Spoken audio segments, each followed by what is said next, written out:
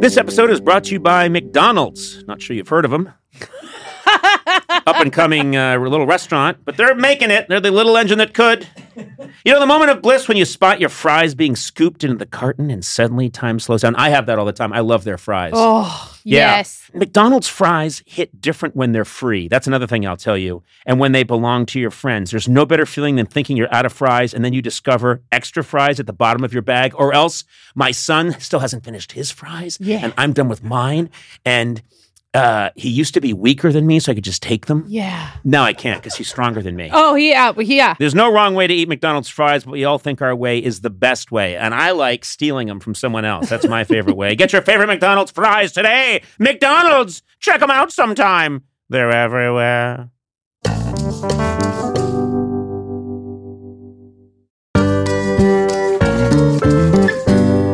Mother's Day is May 12th. And in advance, Sona, happy Mother's Day. Oh, thank you, You're Conan. a terrific mom, and your kids are here today with us. Did you get me a present? Well, it's not May 12th yet, but I'm getting you one. Okay, thank you. Well, guess what? Macy's has the perfect gift guide to make picking something for mom easy this year. You can shop by price category or browse curated gift lists ranging from for the mom who has everything to the gifts that are already wrapped and ready to be gifted. I like when you can go by price because I can go right down to the bottom. Oh. Get Liza something for $1. Sorry, baby. Oh. Top gifts include Beats headphones, digital photo frames, Polaroid cameras, and the Samsung Smart TV, The Frame. Oh, yeah. Shop now at Macy's.com/gift finder. And happy Mother's Day, moms.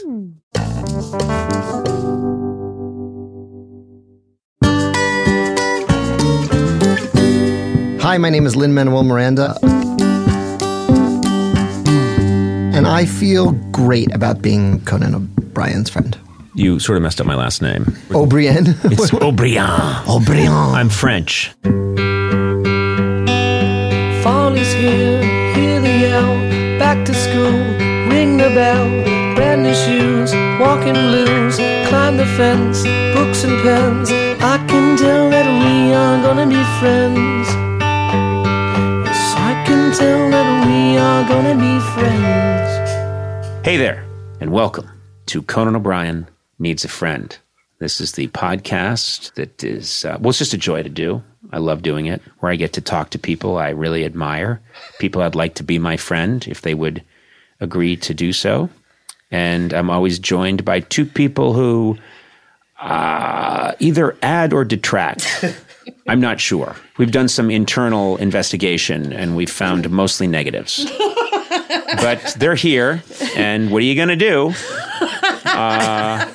First is my assistant, Sona Movsesian. Hi. How are you, Sona? You know, I got the giggles. You got the giggles. I do. I'm sorry. Matt and I have the giggles. You got and Matt, you have the giggles as well? Big time. Now, you guys laugh because let's get this out in the open. You laugh because sometimes I say, let's record the podcast, and then you think I take too long a pause before I say hello and welcome. Well, it's not like you come in and go, let's record the podcast. We're set to go, and you go, ready?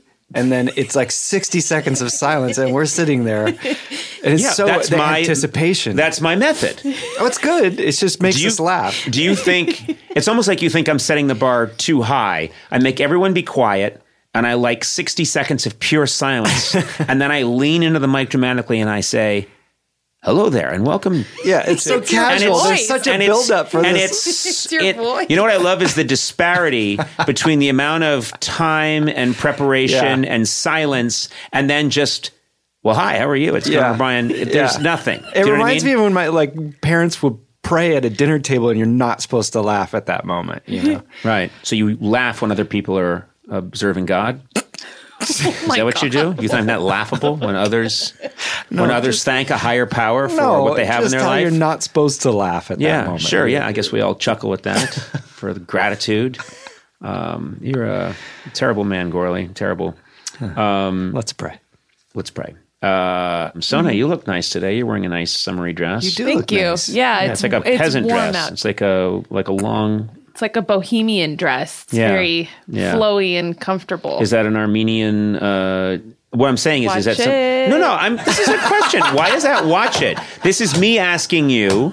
Is there clothing? Why is this me watch it?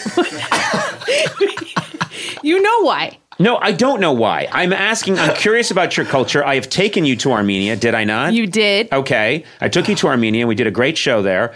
I'm just curious, do you have any clothes that are Armenian that you put on for your parents to celebrate Armenia? And I would wear it to a podcast recording? I don't know. Is that what you're asking me? Yeah, I looked at that long flowy dress and I thought maybe that's Armenian. No, this is not traditional Armenian clothing. This is just a dress. Right. That's just like Ann Taylor or B. Dalton's or... What is happening? I'm taking a stab at, I don't know any dress names, but I think... bookstore. I just went for it. What is that? Raspberries so B. Dalton is, that's a bookstore. Okay. I don't know anything about what people... That's good. I don't sharper image sweater you got on?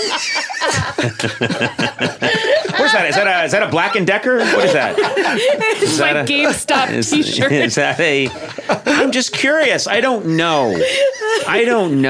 But I think Ann Taylor might have been right. Ann Taylor was right. You know why I know Ann Taylor? Between those Do you know why I know Ann Taylor? Why? Because I remembered when I was in college once and I heard two girls fighting through the next door, it was a thin wall in college. And I heard these two girls who were roommates fighting and one had more money than the other. Uh-oh. And the one that was poor was saying, I can't afford all the nice things you have.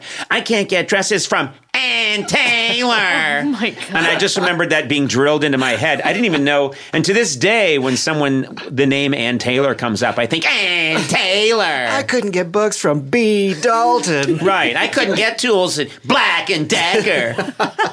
So, I'm... Yeah, Ann Taylor's too classy for me. I don't wear Ann Taylor. Yeah. Okay. And Gorley, you look nice. You do.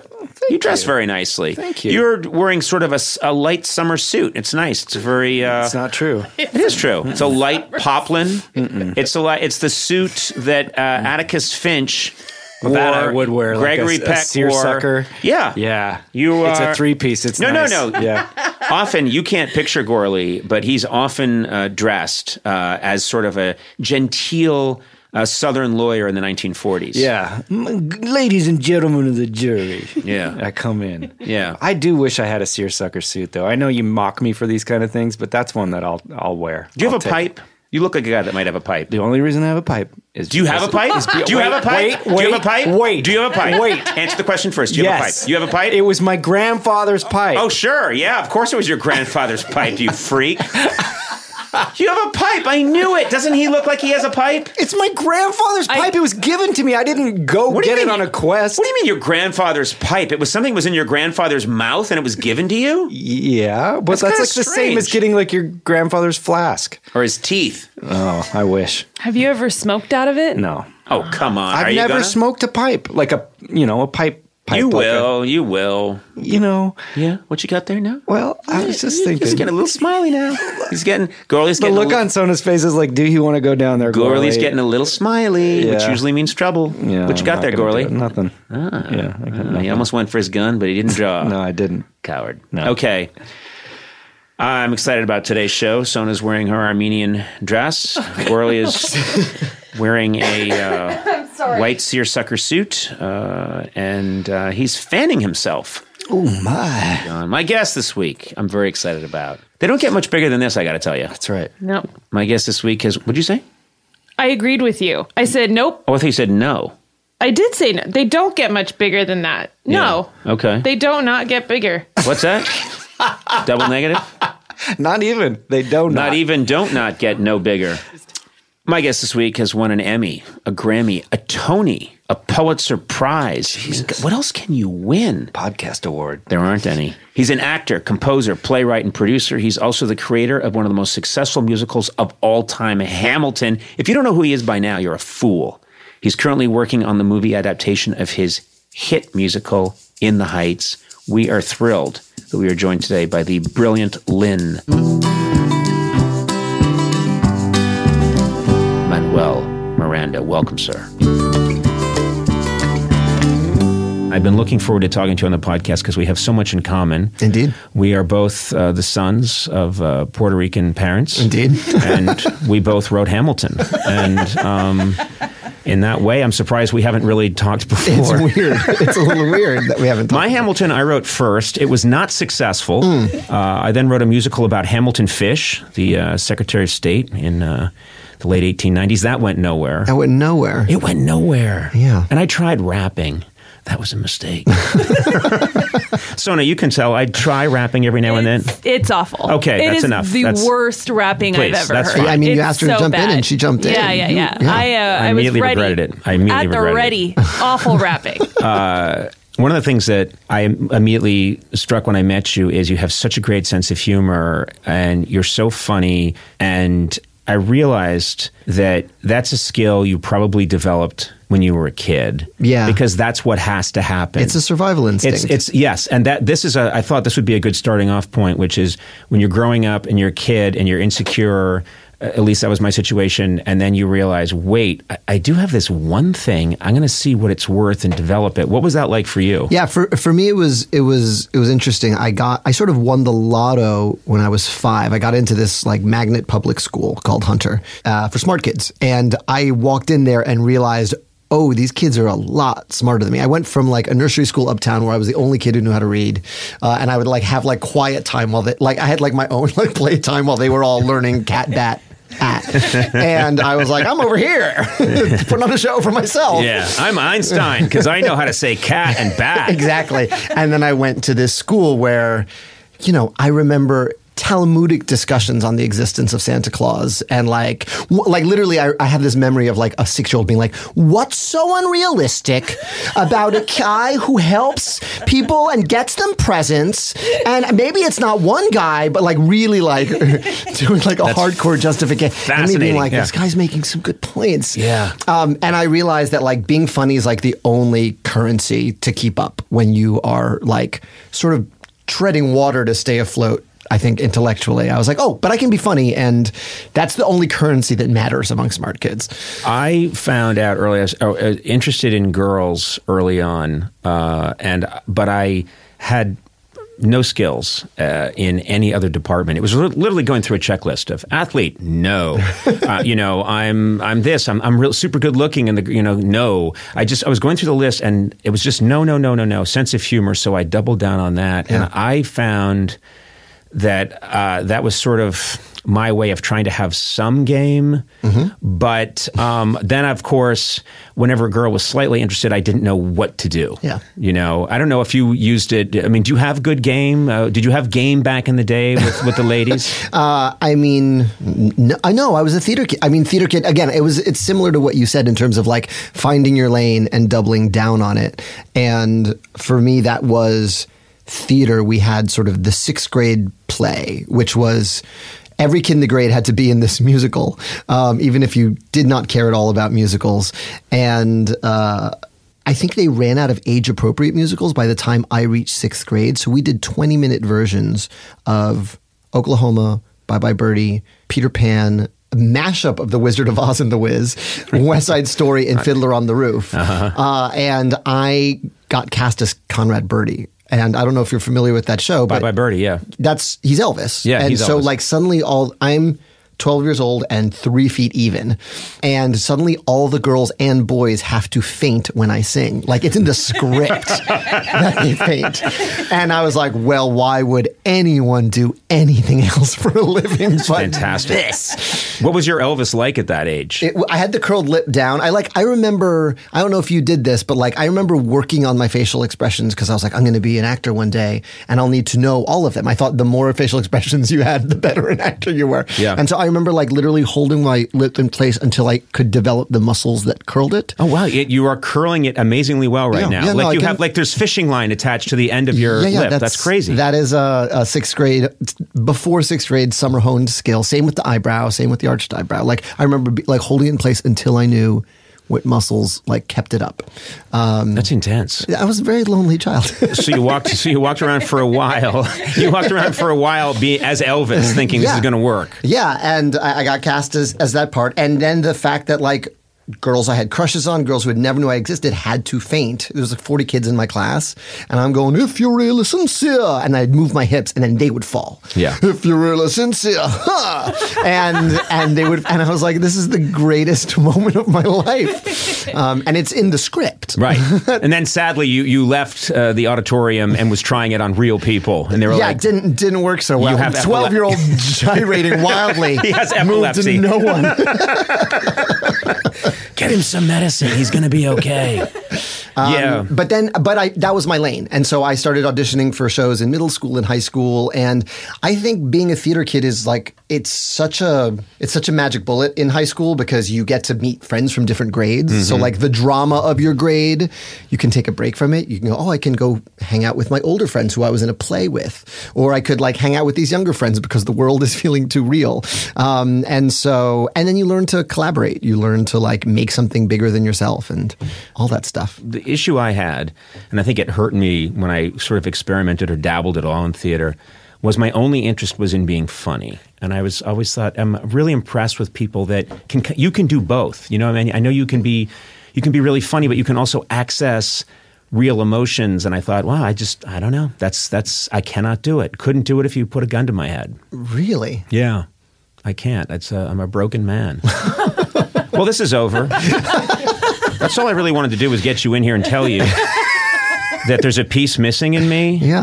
And now it's your problem. Now you have to... I'll carry that around for the rest of my life. The rest of your life. You've said that songs can... and this is... A lot of people say that songs affect them, music affects them, but even as a little kid, there are certain songs that you could hear and you would become openly emotional, like Bridge Over Troubled Water or something like that. Yeah, my parents tell the story that would play and I would just, like as a baby, I would like burst into tears. Bridge Over Troubled Water. I remember being devastated at Stevie Wonder's I Just Called to Say I Love You, which is a nice song. It's a ballad, but if you listen to the lyrics and think of it from a little kid's perspective.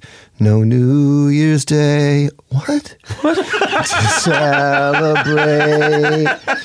No, like candy, like no first of spring. What?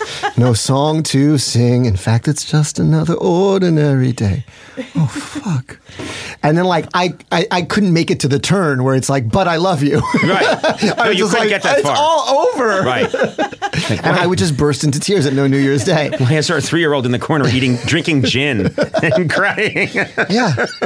It's just a list of like shit going away. It's like Twitter today. You know what's funny too is that you don't also, I don't think a lot of kids, I mean, I wasn't even aware of listening to lyrics that intently. You were really listening to the lyrics. I think so. I think a lot of times I wasn't listening to lyrics so much as just singing the song, and the song could be horribly sad, but if I liked the melody, I was just like, hey, and then I would happily sing a song about, people starving to death in Ireland. And in a sort of chipper. Well, I mean, some of the happiest, the most joyous songs to sing are deadly depressing Irish drinking songs where like the content is like, wait a minute, what are we singing about? Right. And that's a thing in Latin music too that I love. Sometimes it'll be like the bounciest, happiest knitting in the world, but it's actually a song about like the terrible medical conditions in the Dominican Republic. And you're like, wait a minute, I just stopped shaking my hips and listened to the words for the first time. This tune is burning up the charts. No me diga que los médicos se fueron. What?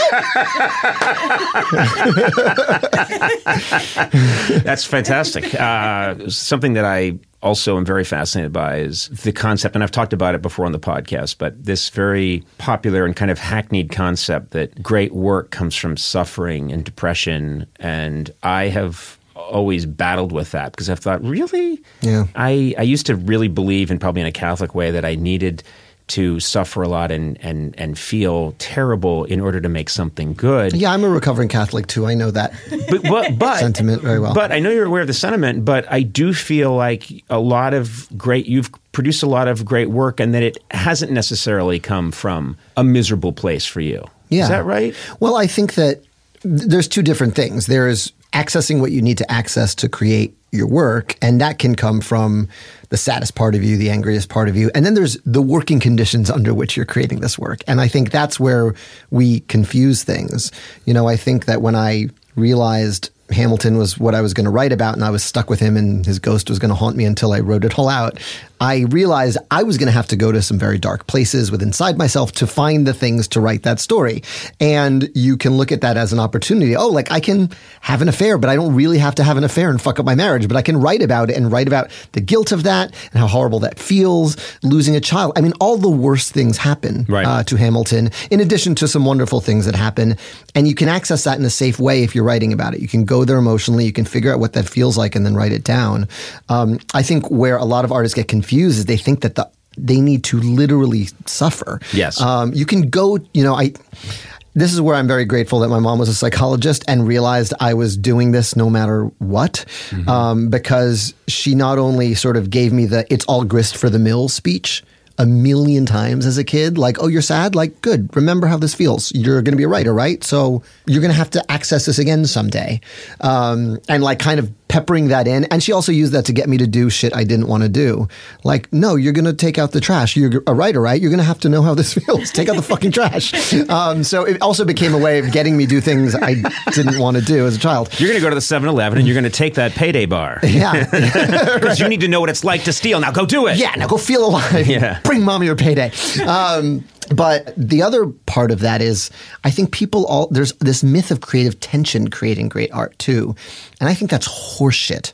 I get really stressed out and sad and eat when I am in a situation where I'm fighting with my collaborators. I feel really lucky that I found Tommy Kail, who really believes that like we don't have to kill ourselves and each other to make great art. Like we can just get in the room and have spirited debate, to be sure, but like make the same thing and like just get marching in the same order. And I think that's I think a lot of people bring that myth to destructive ends in their work. I think a lot of it too, frankly, is people that have ability, have talent, but they happen to be miserable people, and that doesn't really have anything to do with their ability to create.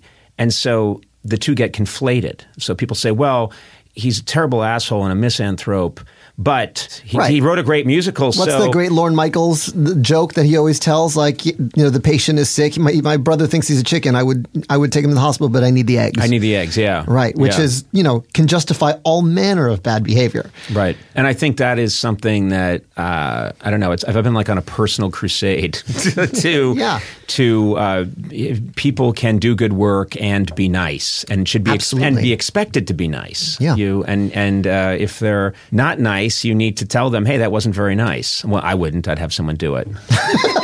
And if they didn't do it, I'd tear them a new asshole. You found out that rhyming was your superpower. I rhyme all the time, but I'd say it's horrible. It's terrible. Yeah.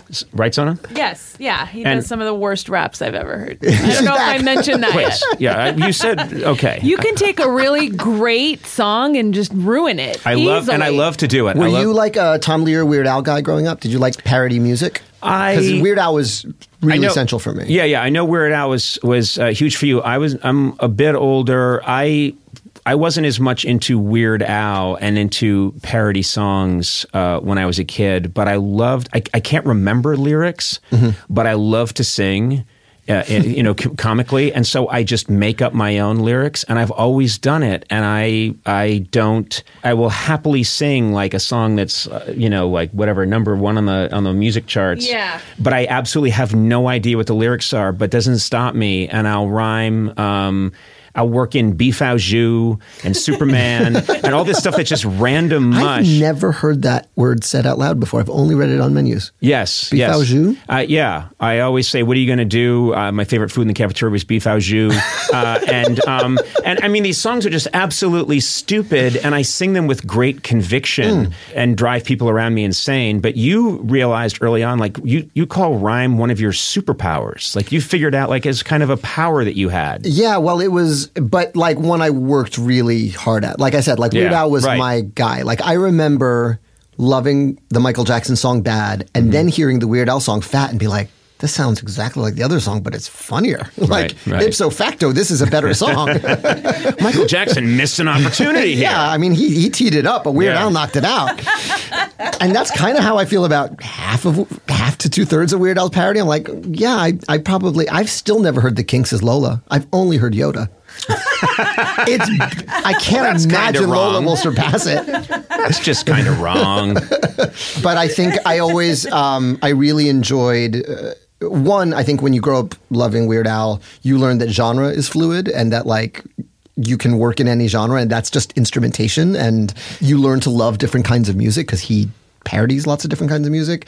And also you just learn to have fun with words. Like you fall in love with words and how they sit on music and how the right words in the right place can be fucking hilarious. Right. So that was, I'm really grateful for that. But the rhyming thing, I'm also like a little younger than hip hop music. There was never a time it didn't exist in my life. Right. And so, I was listening to it constantly growing up. And then it's funny, like I think musical theater and hip hop see rhyme fundamentally differently. Like hip hop sees slant rhyme and the unexpected rhyme as like, that's like the win. If like you don't go Moon June, you do some crazy other word, it's like, ah! Whereas like, if you have it even slightly off rhyme, musical theater purists will be like, well, that's not a pure rhyme. And yet it's not like, Moon June. They expect Moon June. Yeah, but also like I think that what musical theater purists have right is that when it comes to like humor, a pure rhyme will like land a punchline better than like a off rhyme. Like if it's an off rhyme, you're like, you didn't really get it. But like, I just saw Kiss Me Kate yesterday and that brush up your Shakespeare and the way Cole Porter fucks with words to make rhymes with Troilus and Cressida. I mean, there's so much joy in that, in making it really rhyme. So I've thought more about this than most people. I'm rambling now. I think it's, I'm going to check my notes, but I think it's paid off for you. Yes, it has. Yes, I see that you've had some success, it says here. You talk about these different songs that mean different things to you, and one of them is Under Pressure, the collaboration between David Bowie and Queen. Yeah. And I'm curious, like, what is it particularly about that song that gets to you? Is it the way it's... Because I've always had an observation about that song, and a friend of mine and I were talking about it not long ago, and we were the early part of that song, the stuff Freddie Mercury is doing is borderline insane. Yeah, and there's no reason it should work. Yes, and it is. It's like an accidental miracle. That song, right. And the more you read about it, the more you realize they were just fucking around in the studio. I didn't know that. Got it. I don't even know that right now. Again, my first introduction was Vanilla Ice's Ice Ice Baby to that bass line. I was working at Saturday Night Live when Vanilla Ice came on and did Ice Ice Baby, and I remembered writers saying, this is terrible. It's this white punk co-opting. And I said, guys, give him a chance. He may be the formative artist. He flows like a harpoon daily and nightly. Flowing like a harpoon. That's what he does. Daily. That's what he does. But I remember it sounding to people like, maybe he's going to be like the formative. Oh, no. No, he's just, no. Yeah. We'll see him again in a reality show. Ninja Turtles 2, and then that was that. But yeah, so I knew the bass line first. and then I heard the song for the first time, and I just burst into tears every time the David Bowie song. And I think it's because the beginning sounds... I've thought about it a lot. So do you really want like an in-depth analysis? That's what we're here for. Yeah. Okay, so first of all, you're right. Freddie Mercury is literally going, like it's straight up scatting, but and then he goes like he's also saying, and then he goes, okay, and you're like, what? And I really thought, like, when he goes, okay, I'm like, if I was the sound engineer, I'd be like, okay, we're taking that out. Yeah, but he says, people on the streets. And so, okay, that's been established. People on the streets. I don't know what that means. In what context? Are they marching? Are they sleeping there? Right. But he says it really early so that by the time Bowie comes in at the end, it's a reprise. Ah, okay. He's actually what he wrote in that section, 'cause love's such an old-fashioned word and love dares. That's fantastic, wow. by the way. He's actually talking about what you've been hearing the whole song. Yes. And that, like, it's about people on the margins of society, and it's about, like, living and surviving under that pressure. And he brings it all together in this crazy, cascading, ascending melody that doesn't seem to end. Like, you think it's going to end, and it doesn't. Love dares you to... Are you don't care for the people on the... Are we done edge of the night? So we're now at the people on the edge of the night. We know what they were singing about in the beginning. And love dares you to care... Check. it's like, and it just keeps going and it builds up all of this. And so it just wrecks me every time because it starts so innocuously. Well, I responded to this because I saw that was an important song for you. And I have these lists of songs that I can access when I run, when I'm like running on a treadmill. And if I really want to crank it up, and I am done. I mean, I've run for 40 minutes. I'm really tired. I've been running pretty hard. I will access that song. Yeah.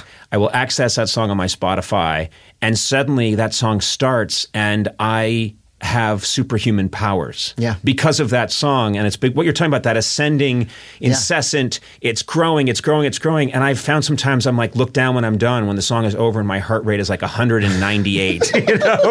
People are resuscitating me with paddles. I don't want to give it all to Bowie too, because also Freddie Mercury singing "Why Don't We Give Love One More Chance," like as if like tomorrow is not coming. There's something so powerful about that, about the vocal, and that leading into the final Bowie thesis that is like, it's this like raw emotion and then this like brilliant intellect on this ascending melody. That's just, how'd they get there from dung dung dung dung dung dung? Yeah. Like how'd they get from dung dung dung to that? Okay. It's like a little symphony in one pop song. It's crazy. Just the beginning part. Ba, ba, ba, ba, ba. Yep. Okay. Have you ever heard the isolated there's a YouTube of just the isolated vocals, and it's oh no, I haven't. Oh, it's amazing. You'll be so happy. It's okay. Amazing. You've heard it? I'm sorry. I'm jumping in again. Yeah. No, it's amazing. You're terrible at rapping, and it is amazing. My two contributions. Conan's terrible at rapping, and those isolated vocals. Thanks for mentioning that again, Sona. We're going to take a quick break and just make very little money. We'll be right back. Hey! Okay!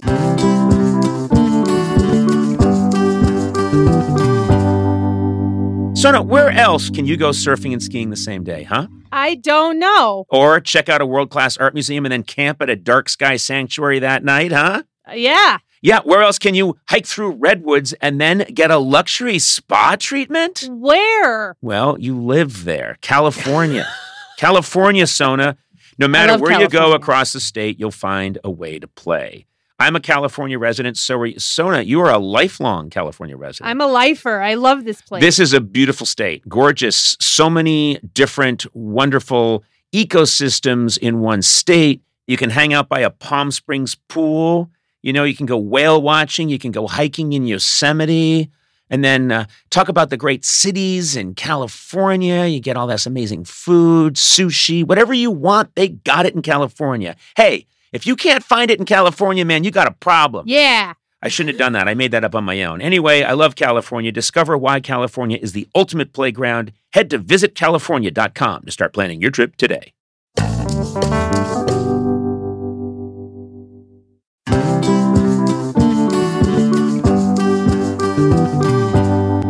You know, it's incredible to have the flexibility to work in all sorts of places, whether it's taking video calls from the park or emailing large files while you're grocery shopping. Sona, this is good for you. Is it? Because you're always doing whatever work you do for me from fun locations. But I like blaming it on not having reception. I know, but you can't do that here. Working on the go seamlessly requires a strong network, which is why you should check out T-Mobile, Sona. Okay. Then you got no excuses. They're America's largest and fastest 5G network.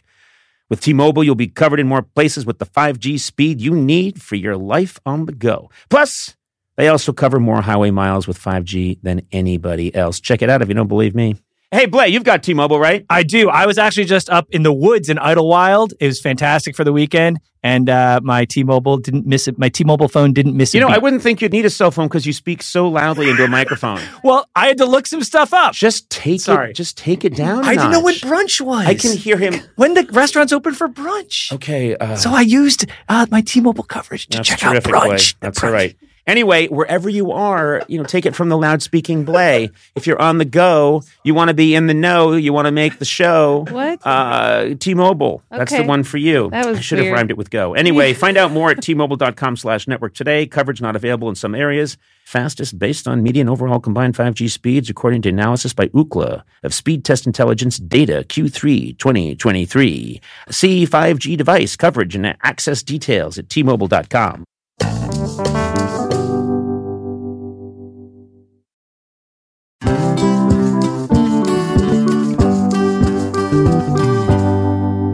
On the way in today, Sona, I was thinking about just how much has changed over the years. Yeah. When I was a kid, we were all dancing the jitterbug and the Watusi. And then you grow up now and there's mosh pits and everything's gone cuckoo. There's this new thing called rap. I don't know what's happening anymore. But guess what? In a world full of change, there's one thing that hasn't changed. The great taste of Miller Lite. Are you with me on this? Oh, yeah, I'm right there with you. Yeah. And you know, another thing that hasn't changed is that it's less filling. Yeah. I hate a filling beer. When I have a filling beer, I just want to sit down in a beanbag chair for 6 days, but not with Miller Lite.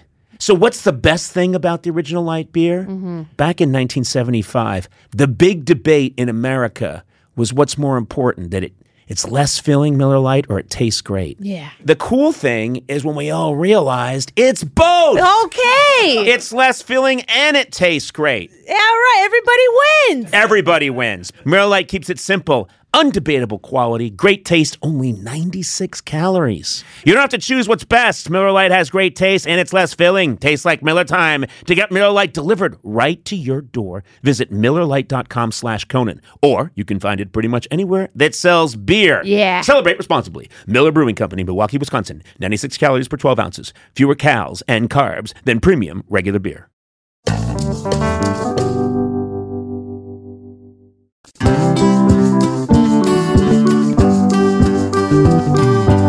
We're back.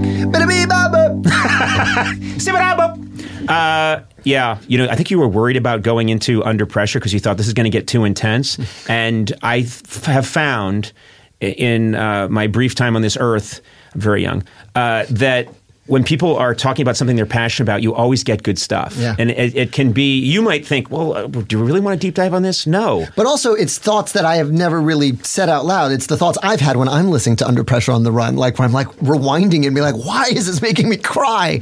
Because I think it's important to examine that. I think as an artist, it's important to look at the things you love and like the art that you think is total shit, being like, why do I hate this so much? Yeah. Like I think is, again, if you cultivate that part of your brain, that's like you find your own taste, and I think that's the hardest part. Here's one of the problems with it is that I sometimes get too much into watching things I hate to take it apart and realizing that I'm picking at a scab.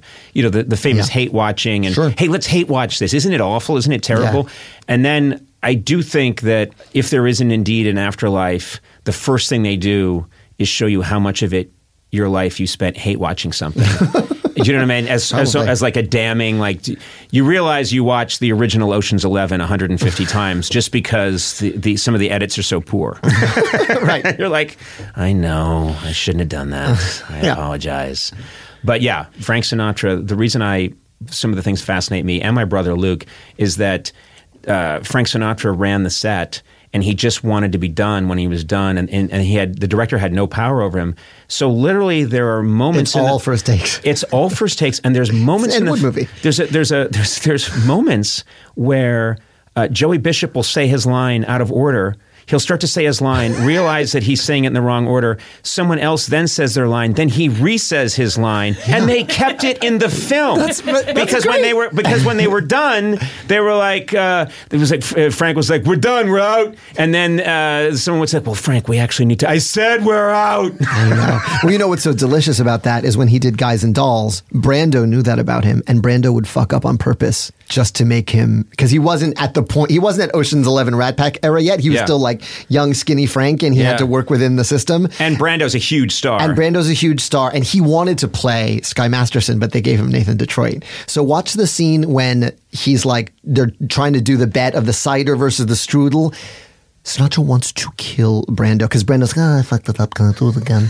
Like he's like, I don't remember the line. I'm so sorry, Frank. And Frank is just like fucking, like his like eyes are bulging out of his head the whole scene. You know what amazes me about that movie is when you're watching the great scene. Come on, you're rocking the boat. Stubby K. Sit down, you're rocking the boat, and you're watching that. Frank Sinatra is in the background. I know. When else are you going to see Frank Sinatra in the background as one of 30 people doing a supporting chorus part? And that's one of the things that just blows me away about that was a moment in time when you could put Frank Sinatra, who was a huge star, but because Brando's in the film and everyone needs to service this incredible musical. He gets stuck. Hey, Frank, you're in the background and you're just playing support. Yeah. For kids who have no idea what the fuck we're talking about, it's like that one scene in Endgame where they're all standing there. You're like, holy cow, this is an expensive scene for them all to be in frame. These are all big stars in their own right. Yeah. And there's Frank Sinatra just like sitting up and sitting and standing in time. And for those of you who don't know who Frank Sinatra is, there's a Pikachu. Help me out here. How do I get this? Squirtle. Wait, what? Squirtle. Are you talking about Detective Pikachu? Sure, yeah. Oh. Yeah. Sure. What? And you're using that to tell people about Frank Sinatra. I'm trying to, as Lin-Manuel is doing, I'm trying to bring it Just into say he was famous. He's in a famous Fortnite, guy. when you've got the hang glider and you've got the machine gun. That's sort of Frank Sinatra. Yeah. If he Detective was also... Pikachu is basically the man with a golden arm. Let's break down most 20th century pop culture this way. Yeah. So I had the pleasure of talking to Michelle Obama a couple of times, and recently she was on the podcast. And I just love this moment. I asked her about it. I don't think we talked about it on the podcast, but when you performed at the White House and you were working on Hamilton and you performed for the Obamas. And she said, now, what is this about? And you pretty much said, well, it's a rap musical multicultural exploration of Ron Chernow's Hamilton. I don't think I said it like that. You didn't say it like that. I'm putting a little mustard on the ball. Yeah. But you said that, and she was like, yeah, good luck with that. And I love you pitching it to the coolest couple in America. And they're like, okay, good luck. Yeah. And I love, too, that you had to, when you announced what it was, people thought it was a joke, and you had to say, please just hear me out. The 10th anniversary of me performing that was like on Sunday, so a lot of people posted it online, and I watched it again recently. I don't think there is more footage of me being frightened or footage of me being more frightened than I was in that moment. Because you see me introduce it, everyone laughs, and I scream, "You laugh, but it's true!" in a Milhousian voice. And I'm stuttering, the whole time I'm performing it, I'm looking around for like the Apollo Sandman to sweep me off the stage. I had never performed that song in public. Only my wife and Alex Lacamoire, my accompanist, had heard the song. But I also thought, if it doesn't work in this room, I'll put it in a drawer and I'll try something else. Who tries something out for the first time in front of the president and the first lady? Who does that? Conrad Birdie. It was also, they said, we'd love for you to perform something from In the Heights, which was my first show. I said, unless you have something on the American experience. And I did. Yeah. So I was like, if these 16 bars about Alexander Hamilton don't work here, and really that's all it was, then maybe this is dumb. Maybe this is a dumb idea. But I thought they worked. I thought they were some of my best writing, and I just needed to get out in front of it and try it. And then it worked really well. So you left that room knowing, okay, I got this. I've got it. Yeah, it really, basically what has happened with the show happened in miniature in that room. It went like, oh my God, this kid's crazy, to rapt attention on the story, because the story is compelling. It doesn't need mustard on the ball for me to be compelling, but it's like, oh, I didn't know all that happened to Alexander Hamilton. Oh, you're the guy who shot him, and you're in. And so I watched that happen in miniature. And what's, this is a part of the story I don't tell often, but then I got made fun of on The Daily Show the next day. Yeah. Jon Stewart was did a bit about spoken word poetry, and he did the that, and it was the first, I love The Daily Show, and it was the first time I've been on the other side of a clip where they literally showed me going, "My name is Alexander Hamilton," and they cut to Jon Stewart and enormous laughter. So the laughter part of it got amplified. That clip should be burned. Well, he's very apologetic after he saw the show many, many years later. But it was also, but I knew what happened in the room. So that didn't deter me. It hurt to be a punchline on TV, but I was like, I know what the song did in the room. I know what that chemical reaction was. Yes. And that was enough to keep me writing. That was the performance at the White House was such a rare case of I'd only written that one song. I didn't have a second Hamilton song to show anyone. Right. It was just that opportunity happened, and I presented it at that opportunity. But, to continue writing, it was, again, you're trying to please the room you're in, and you're trying to make sure it feels good in that room, because you can't anticipate what the world's going to think. You just have no control over that. I think this is hard for people to understand sometimes, but you can't be thinking about when you're creating Hamilton or you're creating anything, you just have to, if you get into that space of making that thing, you cannot lose your mind over how is this going to look on a billboard in Times Square? How is this going to look, how is this going to look when it's blown up, 150,000 times? You have to just stay in the thing. And now I sound like David Mamet, but you have to stay in the thing and just do it. And the only stuff, that's all I've ever done is just get in a little space, make something, and then later on, it's an abstraction that, people saw it on YouTube, people saw it on television, people saw it wherever they saw it. They saw it in China, they saw it someplace, and they liked it. That's an abstraction. Right. You have to just stick into that in that thing. And I think a lot of young people who say would be very influenced by you, they sometimes put I want to be famous first. Right. And if that's the goal, I'm sure you've had many people say that to you. They're interested in the fame part. They're interested in what they see that you got, and they don't realize that you started from this very insular, small place. Yeah. And that was not the goal. Yeah, no, absolutely. And do you also... Listen, musicals just take too fucking long. Like, if you want to get famous, like, don't write musicals. that's a bad return on your investment. They take about 5 to 7 years, and 1 in 5 make their money back. Yeah, maybe that's probably a high figure. That seems very high. That's probably generous. Yeah. So you have to be okay with this thing closing on opening night. You have to be okay enough with what you're making that you're like, all right, if this closes opening night, I got better at what I know how to do. I'm really proud of what we made. I learned something. Like, you have to have reasons that are, because you have no control over the rest of it. You only have control over the thing you are creating. One of the sort of main messages or ideas behind Hamilton is the legacy of what you leave behind. And that's clearly something that resonates with you. No New Year's Day. And originally, you actually did jam that into Hamilton, and then you got into some copyright issues. It was good that they got involved and they took it out. And Under Pressure was in Hamilton for a while. Yep. Remember when Hamilton was under all that pressure to form a centralized bank? Absolutely. And then he went, yep. Yeah, I replaced that with nonstop. But I do think something about this sounds quaint sometimes when you try and talk about it, but I've always been obsessed with having a body of work. Mm-hmm. Like, here's some stuff I made that's mine. And I think I can honestly say that's all I ever wanted. It's nice to be able to have people in a restaurant say, you look taller in person, I guess, and get a reservation. But most of it, the gravy, is that it's just gravy. It isn't.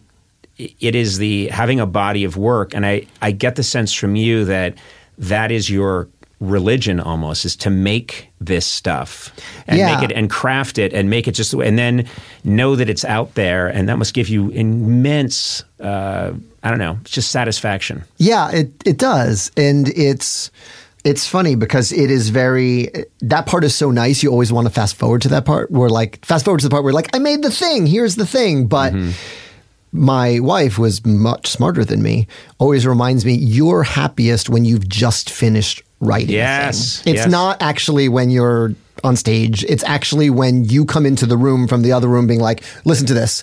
And nothing can happen until my wife listens to, I need you to listen to this. It's done. And it's done. And that's the best feeling. And that's the hardest one to hold on to when you've just created a thing. And in the middle of it, in working it out, whether it's a song or whether it's a scene or whether it's an act, the actual making of it is the best part of it, and holding on to that, because I think one of the themes of Hamilton with regards to legacy is that you don't even control that. Right. Every single one of Hamilton's enemies became president. Yeah. It was Jefferson, then it was Madison, then it was John Quincy Adams. It was James Monroe, who he almost got into a duel with. He thought James Monroe leaked the Reynolds papers. And then John Quincy Adams, the son of the beloved John Adams. So that's 4 people who were just not either going to talk shit about him or not talk about him at all. And so even though he accomplished all this stuff, he was, when I picked up that it's different now, but when I picked up that biography, all I knew was that he died in a duel, and he's on the 10. I didn't know any of that other stuff. What's fascinating to me, and I'm an American history buff, and I had read about Hamilton prior to the musical, and I had actually seen his, is it in Nevis? Mm-hmm. I had been to Nevis and dragged... the house with the sign that says. Yes, my girlfriend at the time to like, we've got to go see Alexander Hamilton's home, and she had the appropriate response. Which was like, or we could go to the beach. Yeah. Do they serve drinks there? And they did not. But I was aware of him. But what's interesting is that you have single-handedly... I think I was somewhere and there was like a statue of Alexander Hamilton and people were gathered around it like it was a statue of, it was here in New York and there's a statue or obelisk that has Alexander Hamilton's name on it and people were gathered around it taking pictures and stuff. And I thought, this didn't happen before Hamilton, the musical. It didn't happen. It's in one fell stroke. And I don't think... I mean, it's revenge is a dish best served cold, but you think about all of his enemies, and I don't think there's going to be any smash hit musicals about them. Well, there have been 2 musicals about Ben Franklin. That's why I didn't put him in. I was like, he's had his time. Right. There's a musical about Jefferson, I believe. 1776 exists. 1776, yeah. So they've all had at bats. Yeah, they've had at bats. Yeah. Yeah. Sorry, but it's I think what that speaks to is the way art sort of makes us empathize in a totally different way. The moving thing to me is that Angelica Schuyler Church's gravestone, which was like unmarked at Trinity Church, is now marked because we mention it in the finale of the thing. And I think a lot of people were showing up to Trinity Church being like, well, where's Angelica's headstone? And that's a detail I only knew from Ron's book. And that's the line that made me cry when I was writing it. Oh, wow. I mean, there are people who cry at the end of that finale. It's pretty fucking relentless, but no one cried harder than me as I was writing it because I was just taking facts from like the last chapter of Chernow's book and be like, an orphanage. And my wife, who is a scientist and lawyer, was just sort of looking at me like, do you want water or something? I was like, no, this is how it has to come out. Like I was in labor, and my dog is like, and I'm like, and then she's buried next to him, but she was never with him. Wow, you write out loud. It's a lot of ugly cry to get you to ugly cry. Wow. Well, God bless these people in our lives that help us out. Yeah. My wife is fantastic at constantly reminding me how my machine works and occasionally doesn't work, and just when I'm getting intense, she's like, yeah, this is what you do. Yeah, this is what you do. Well, you just finished, you're about to go back to work, so you're making yourself hate yourself so you can generate that. That's just that thing that you do. Yeah, and it was just, exactly. And it's very helpful to have someone say, it is. I've read the warranty for the Conan or the Conan product. I'm the one who read the instruction manual. I have the instruction manual. It says right here that this is what you do in these situations. Yep. And I go, oh, yeah. Yeah, my wife is like, you can stop having that argument in your head and just go on to the next thing. Now, I met you a couple of times now, and you're such a genuinely nice person, and you have everything in perspective. There had to be, on some level, the insane success of Hamilton. Did that put you back on your heels a little bit? Like, do you know what I mean? Because there was this period of time that I think is still ongoing where people are like, oh my God, and bowing down in a way that is beautiful, but for an egomaniacal freak would seem like, well, of course, this is what I deserve. But for you, is any of it get to be difficult or strange to handle? Or I had a couple of very unique advantages. Tommy Kail will joke to you, Lin has been famous in his own mind his entire life, and everyone else is just caught up. Good. That's his joke on it, and it's only partly true. Like really since Conrad Birdie, Yeah. But also, I think that because it happened, by the time it happened, I was like married and with a kid and pretty much knew who I was. Like if this had happened on my first show, in my 20s, I don't know that I would, but I already already knew what I wanted to be doing with my life. And so when you know that, the crazy offers and the crazy things that come at you when that level of success happens, I have like a filter and a support system that knows like, well, you don't want to do that. It sounds crazy. And 12-year-old you might have wanted to do that, or 22-year-old you might have wanted to do that. But, that's not going to help you with what you're doing. Like you're like the Disney songs right now, and you want to start writing your next show, and you want to survive this year of 7 shows a week. Yeah. Is that going to help you? And so I think one thing was actually doing a show 7 shows a week. You can't go out every night. I couldn't go and say yes to half of the offers that were coming because I had a 2-show day the next day. So that kept me humble and grounded. Like literally your focus is so much on your health when you're doing a Broadway run. And 2, like I knew who I was, and I have friends around me who know who I am. Like I remember coming home from a meeting with a pretty famous director who wanted to direct me in a Super Bowl commercial that year in 2016. Mm-hmm. And it was a car commercial, and it was the pitch was like, you're getting out of the Rogers and you throw your jacket over your shoulder and you get into this brand name car and drive off. And I sort of said it to my wife, and I told her who the director was who pitched it to me, and she was like, Lynn, you don't have a car. You don't know how to drive. Yeah, I'm one of the rare city kids who actually does have their license, but I was like, yeah, I don't have a car. I'm not going to do that commercial. Yeah. I'm not going to do that Super Bowl commercial. I would laugh at me. Yes. I read somewhere that you like to compare yourself at your age to what other people accomplished at the same age. I think that's an affliction many of us share. Yes. And I had this crazy... It occurred to me because I'm a big Lincoln buff, and you always think of Lincoln dying as like this old. He's old Lincoln. He's the aging, wizened, wrinkled, bearded. I just turned in April the same age that Lincoln was when he died. And how old was he when he died? He's 56. Oh wow! And I was like, what? How is that? No, he was. I'm the young, sprightly, carrot-topped quipster of late night. I'm the sprite. I'm the laughing leprechaun of late night. And suddenly I'm like, no. You're old man Lincoln of comedy. Yeah. Well, as someone who grew up Catholic, there's constant, like when you hit 33, you were like, oh shit. Yeah. Jesus year. Jesus, that's the year. That's Jesus. The year. Yeah, that's the Jesus year. Can I outlast the Jesus year? Yeah. For me, it was like 27, the 27 Club. Like it's sort of like I have like mile markers of like when people died who like accomplished incredible things. The Beatles like quit before they were 30. They did everything they did before they were 30. Yeah. So it's like we're all fucked. Like none of us. Well, the Beatles ruin it for everybody. Yes, because the Beatles fuck up the curve so bad. Yeah, if you're going for like maybe I'm doing my best. No. They were.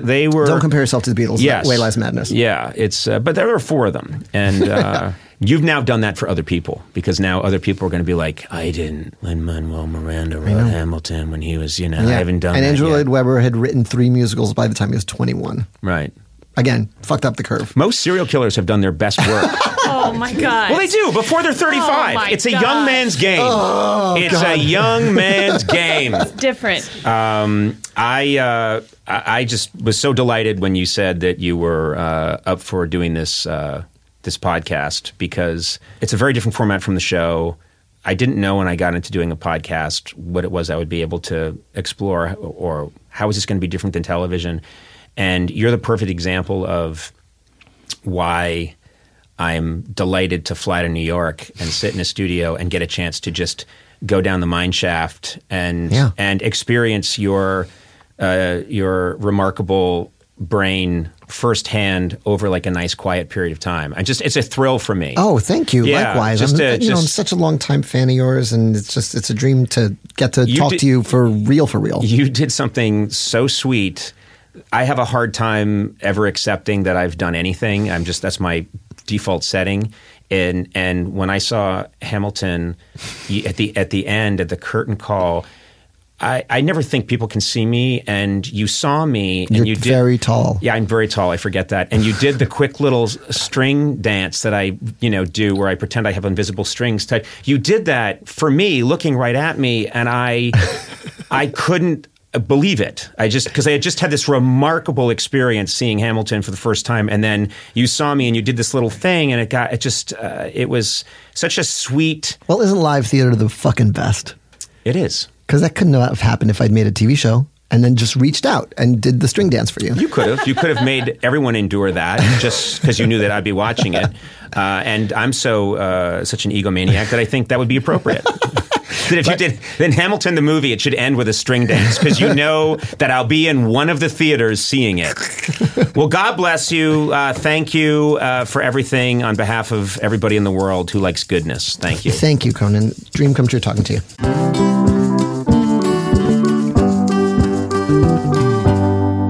I got to say, everywhere I go, people are talking about Monopoly Go. And for good reason. It's an absolute hit! Yeah. I love Monopoly. People love Monopoly. And look, Monopoly's been around for a very long time. It's one of the oldest board games ever, okay? Okay. But lately I walk around and I just hear like, Monopoly Go, Monopoly Go, Monopoly Go. And I'm like, hey, what's going on? What are you guys talking about? And they say, we're playing Monopoly Go. You can play it with your family, your friends. It's a straight delight. There's always something new to do. Partner events where you can build on each other's boards and crazy tournaments with team events you can recruit your friends for, or you can just compete to outdo them all on the leaderboards.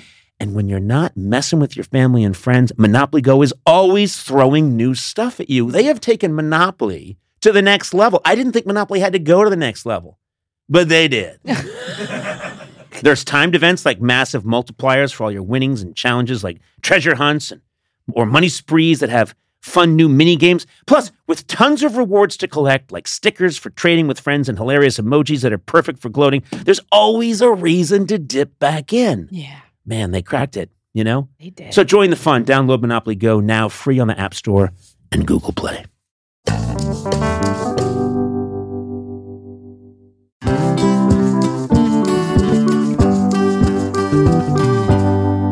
Come on, if most people are being honest, no one really knows what you do for work, right? Yeah, it's true. Yeah, especially if you're in what I like to call B2B. Oh, you know? what is that? I'll explain. Okay. That's a business doing business with other businesses. You know what I'm saying? Yeah. I call it B2B. It's a little thing. It's also, it's a boy band I'm working on. Anyway, fortunately, LinkedIn has a network of professionals who get what you do, and you can reach the right people who matter most to your company because they're LinkedIn. Yeah. That's what they do. Yeah. LinkedIn has this is the fun part to say, 1 billion members. Are you serious? Yeah, that's more people than are on Earth because there are people on the moon using it and Saturn. That's over 1 billion members on its platform, including 70 million decision makers. God, I'd like to meet a decision maker. Since LinkedIn members are regularly updating their work history, you can precisely build a target audience by job title, industry, company, and more. Man, you can reach the right people for your, I'm going to say it again, B2B business with LinkedIn ads. Yeah. Gets even better because LinkedIn will give you a $100 credit on your next campaign. There you go. Just go to linkedin.com/Team Coco to claim your credit. That's linkedin.com/Team Coco. Terms and conditions apply. LinkedIn, the place to be, to be.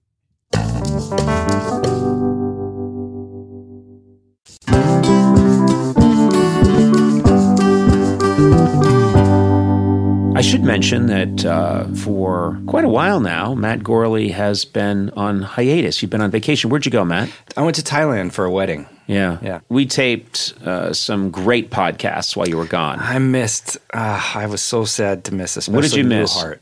You missed Newhart? I was so sad to miss You Newhart. missed I Howard. almost came back early. You missed Newhart. You missed Howard Stern. And Lin-Manuel Miranda. All of them. Lin-Manuel Miranda. You missed a lot of great ones. Yeah. And then And you know what's so interesting? It felt like the podcast really soared. It just, it took off. Really? And, yeah, we got a lot of... I listened and it seemed to be missing something substantial. What do you think it was missing? I don't want to say it. We did miss you. I know I rib you. Yeah, I josh you. We did miss you, Gorley. You are the secret sauce. No. I like to call you. Not a good sauce, but a secret. It's like when someone spits in a soup. It's a secret, but no one's thrilled about it. You are the secret sauce. You're a good man. We did miss you, and I'm glad you're back. Thank you. I did notice something, though. Did you listen to them? Yeah, I did. Okay. Yeah, I noticed that I was still on the podcast. Yes. Okay. And no, we had taped some segments ahead of time for the end, but in the intro, which I wasn't there for, I was still in those intros. Mm-hmm. Okay, let me explain what happened. Yeah, I'd like to hear. Because this show is all about honesty. Mm-hmm. I just said that. It's not true, which actually defeats the purpose of me saying it's all about honesty. I didn't want people to feel that a piece was missing. I respect that. Yeah. Okay, so in the moment, I asked Adam Sachs if he would pretend to be you. And so let's see if we can, Adam's here right now. Let's see if we can recreate that moment. I would say, and I'm also joined by Matt Gorley. Matt, how are you? Hi. That's what Sachs did. Wait a minute. That's Sachs. Do it again. The face is the thing that is... You didn't know I did the face? No. He does your face, too. Character. Hi. You make me sound like I'm 12 years old. Well, basically, that's how I guess see what? you. Hi. That's how I He see did you, that. Matt. Now, what was really fun is he did that the first time and we got away with it. Yeah. Second time, I couldn't help it. I had to push it. So I think I was like... It was torture. It was torture. I think I said to Adam, and how are you? And he did.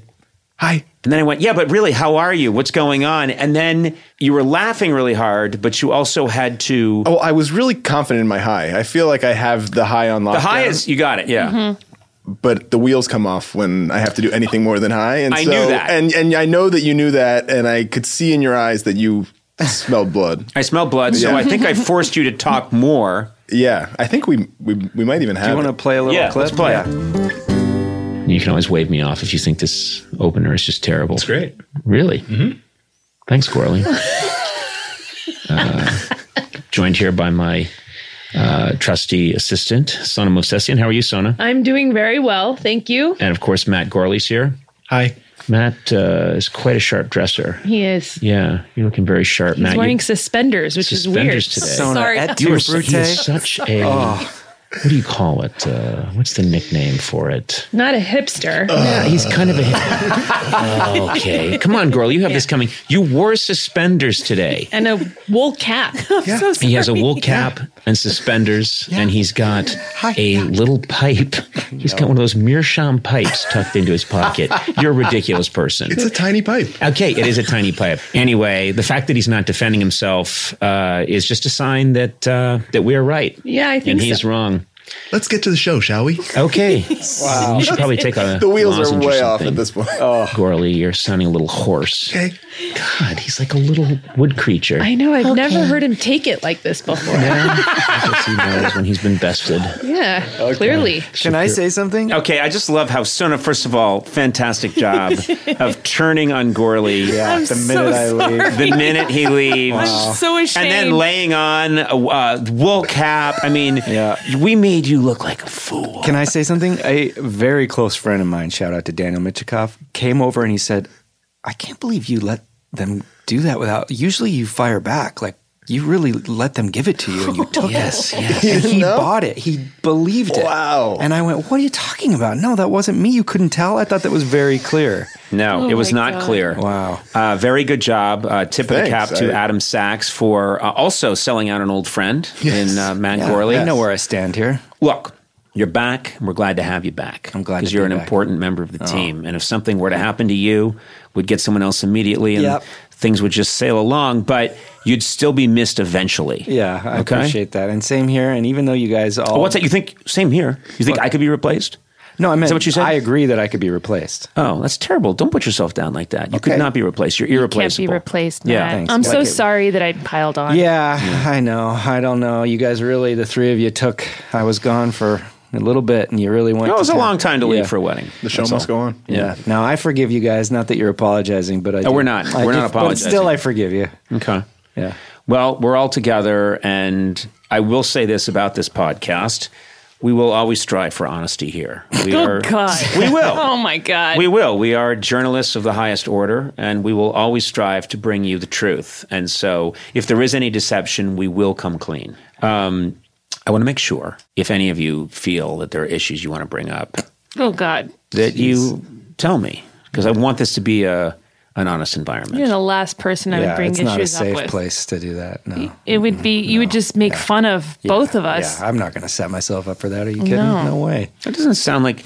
I feel like the person you're describing is not the person I think I am. Yeah, I think that's true.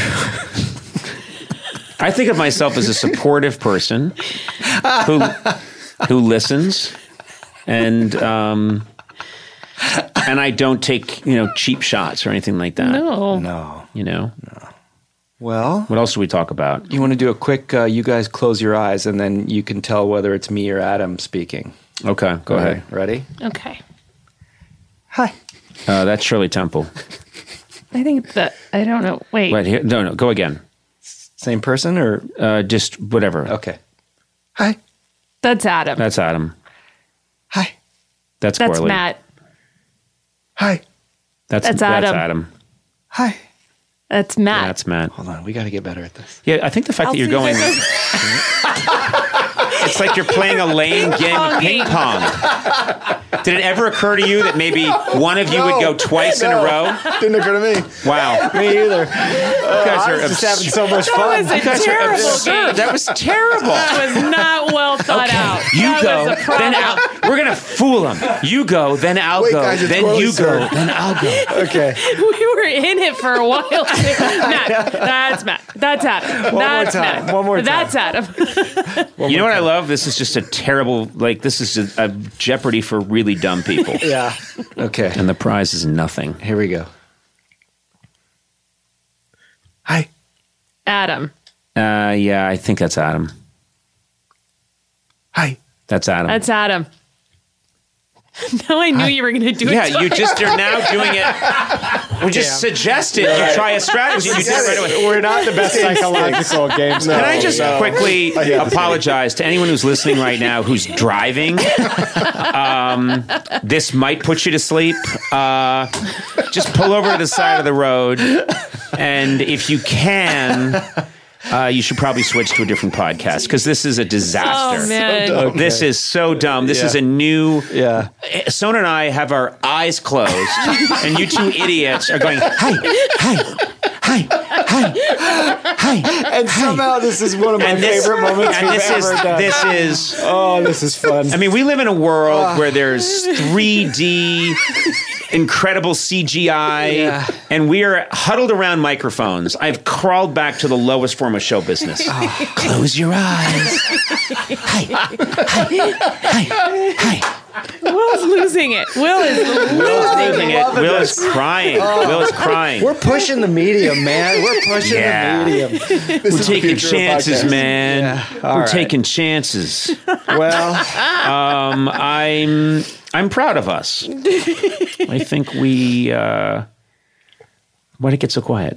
Oh, you guys aren't usually that attentive to me. I think we're just thought maybe you'd deliver a positive moment, and we were like, this can't be real. Oh, no, it wasn't real. Okay. No, I would never praise us. I would praise myself, but not us as a group. Yeah. What? Praise myself. I would But not say, us as a group. That's What an awful thing to say. it's kind of, that's my, I don't know, that's probably my philosophy in life. I will praise myself. Now we're being honest. Here we go. We did it. Yeah. We're back together as a family. Yep. The three, and I'm not going to say amigos, the one amigo and then the two people that the amigo knows, kind of, who work for the amigo. How about the one amigo and then the two people who You can't be one amigo. Yeah, you need to have one a friend to be a friend. We're the friends. You're just the bandito. Or Yeah. You hang on to our friendship. So you're the two amigos and I'm the bandito? Yeah. No, I am the amigo and you're the two people that work for one amigo. No, I That's think how it Matt and I works. are the friends. And out of the beneficence and generosity of the amigo, you two have livings, and so you were able to be sustained. Wow. That's the kind of No, amigo you're I the am. evil rancher. You're the villain. All right. Okay, Let's go. Let's go. Listen, you wanted content, I gave you content. Hey. People are thinking they're listening to a Japanese game show. Conan O'Brien Needs a Friend, with Sonam Movsesian and Conan O'Brien as himself. Produced by me, Matt Gorley. Executive produced by Adam Sachs and Jeff Ross at Team Coco, and Chris Bannon and Colin Anderson at Earwolf. Special thanks to Jack White for the theme song. Incidental music by Jimmy Vivino. Our supervising producer is Aaron Blair, and the show is engineered by Will Beckton. You can rate and review this show on Apple Podcasts, and you might find your review featured on a future episode. Got a question for Conan? Call the Team Coco hotline at 323-451-2821 and leave a message. It too could be featured on a future episode. And if you haven't already, please subscribe to Conan O'Brien Needs a Friend on Apple Podcasts or wherever fine podcasts are downloaded. This has been a Team Coco production in association with Earwolf.